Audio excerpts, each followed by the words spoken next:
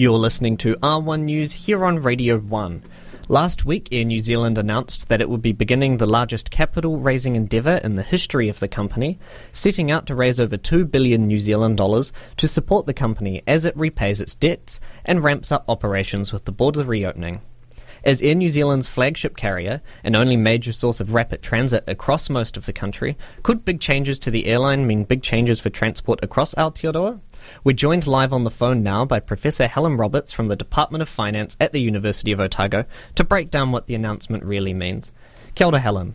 Kia ora. Thank you, Quintin, for having me on your show. Thank you for joining us. Helen, would you mind breaking down what these renounceable rights offer means? Certainly. So a right is an option. It means that if you already own shares in Air New Zealand wants to raise some more what we call capital, which is long-term funding, so money the firm is going to use to help re-establish routes, buy new aircraft, and start to get the business up and running again as the COVID regime passes.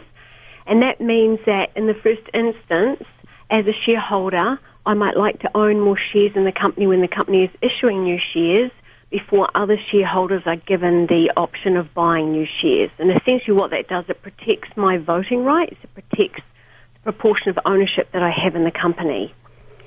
So these new shares that they will be opening up to current investors, where do they come from? Are they ones that the company already owns, or...?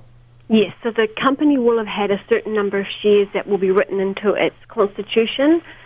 So its Articles of Association will say how many shares it's allowed to have on issue, and then it's allowed to issue new shares up to that maximum amount. And what the rights offer does, it says if I'm already a shareholder, I have the right to participate in some of those new share offerings.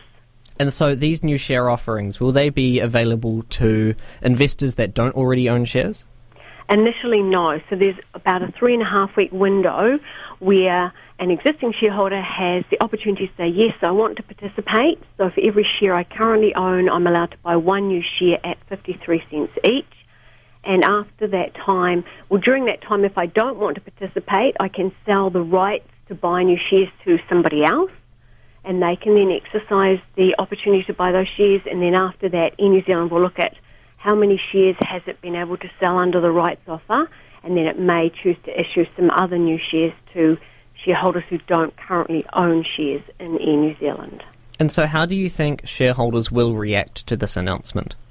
Yeah, that's a good question. It will depend to some degree on the risk aversion of the individual, the age of that individual in terms of where they see their investment in Air New Zealand being in the next 5 years, for example. So as a younger investor, I know there are a lot of Sharesies investors out there, and Sharesies has about 6% in Air New Zealand at the moment. It could be seen as an opportunity to buy at a very low price the shares of a company that has a very good reputation in the transport industry, with the opportunity to potentially gain from that investment as Air New Zealand begins to re-establish itself as an international air carrier. As an older investor, you might question the ability of Air New Zealand to use new capital to re-establish its business, and it might be that a 2 to 5 year time horizon is too long for you, and you might choose to sell your rights and let someone else participate in that capital raise. And so, given Air New Zealand's role in transport across the country as the major way of accessing most of the regions, any changes to the airline could have drastic effects for New Zealanders. Is this the sign that they're needing to raise more capital? Should New Zealanders be worried about this? It's backed by the government, right? The government is a 51% stakeholder in this business, so I think that gives us some surety that Air New Zealand will continue to provide the service it has provided. It certainly has a very good reputation in the airline industry, and it has proven itself as being a leader, certainly going into United States, Australia and Asia. So they're the markets where Air New Zealand has traditionally done well and is recognised for the standard of care and the quality of the service it provides. And I think that's something that investors can take heart in. And as with any investment, there is always a risk. So I guess you are having to consider the risk of the success of Air New Zealand going forward relative to the cost of the investment. Do you believe that this is a sign then that New Zealand needs a publicly owned airline?